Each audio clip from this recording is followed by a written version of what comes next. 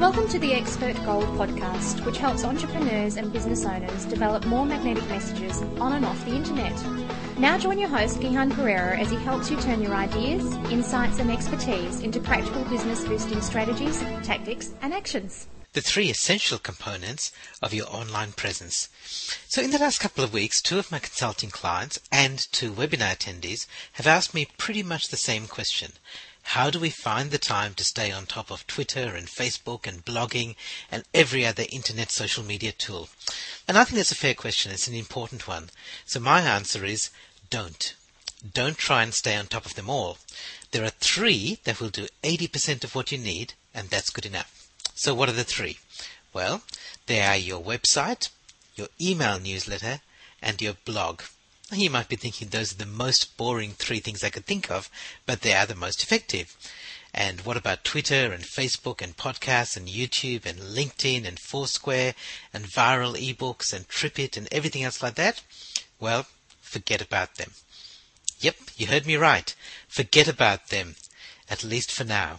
I'm not saying they aren't useful, they are, but for most of us, they should be the last 20% of your internet marketing efforts. If you get around to them, great, and if not, no big deal. But you must be good at the big three.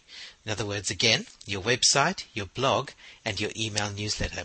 Now, I'm not saying this is true for everybody. There will always be exceptions to this, such as Yvonne Adele, who's created an exceptional business using Twitter, or Kwai Yu, who's built a fabulous international network using LinkedIn, or anybody who's running a profitable membership site and knows that you have to look after your members.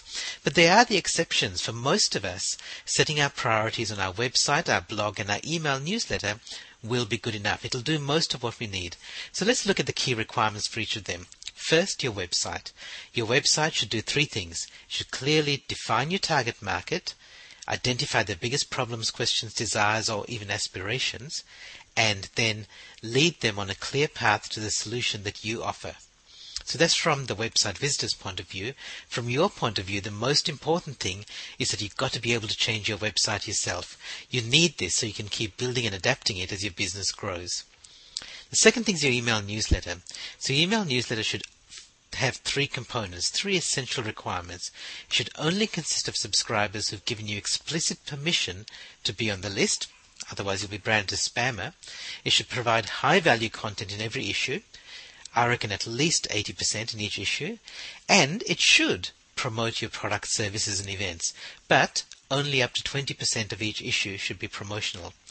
And I still think that despite the problems with email overload and new online marketing tools, email is still the best way to get your message to your target market. And the third thing is your blog, which I think ranks equally with email now for getting your message out there.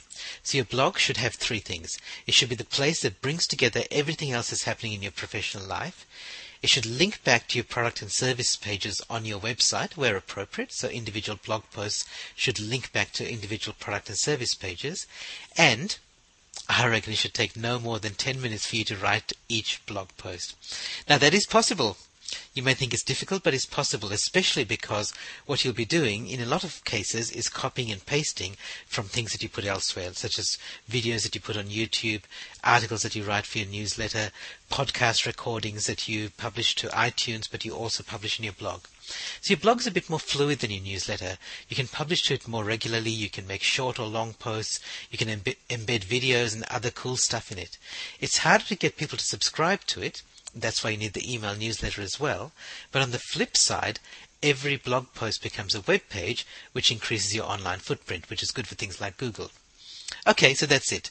I know that's easier said than done, and I don't have the time here to go into all the details, but if you just follow the principle of getting good at these three things, your website, your email newsletter, and your blog, you'll find your internet marketing to be much easier, perhaps even enjoyable.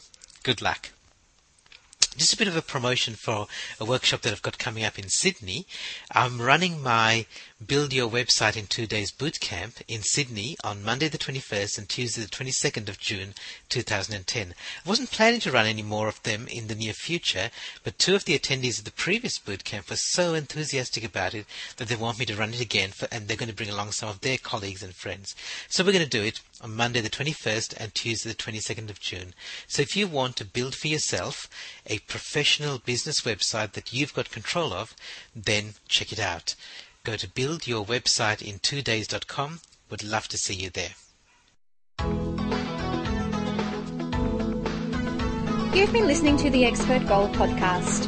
Visit us on the web at gihanperera.com. That's gihanperera.com. You can join the podcast, listen to past issues, and leave your comments, suggestions, and ideas.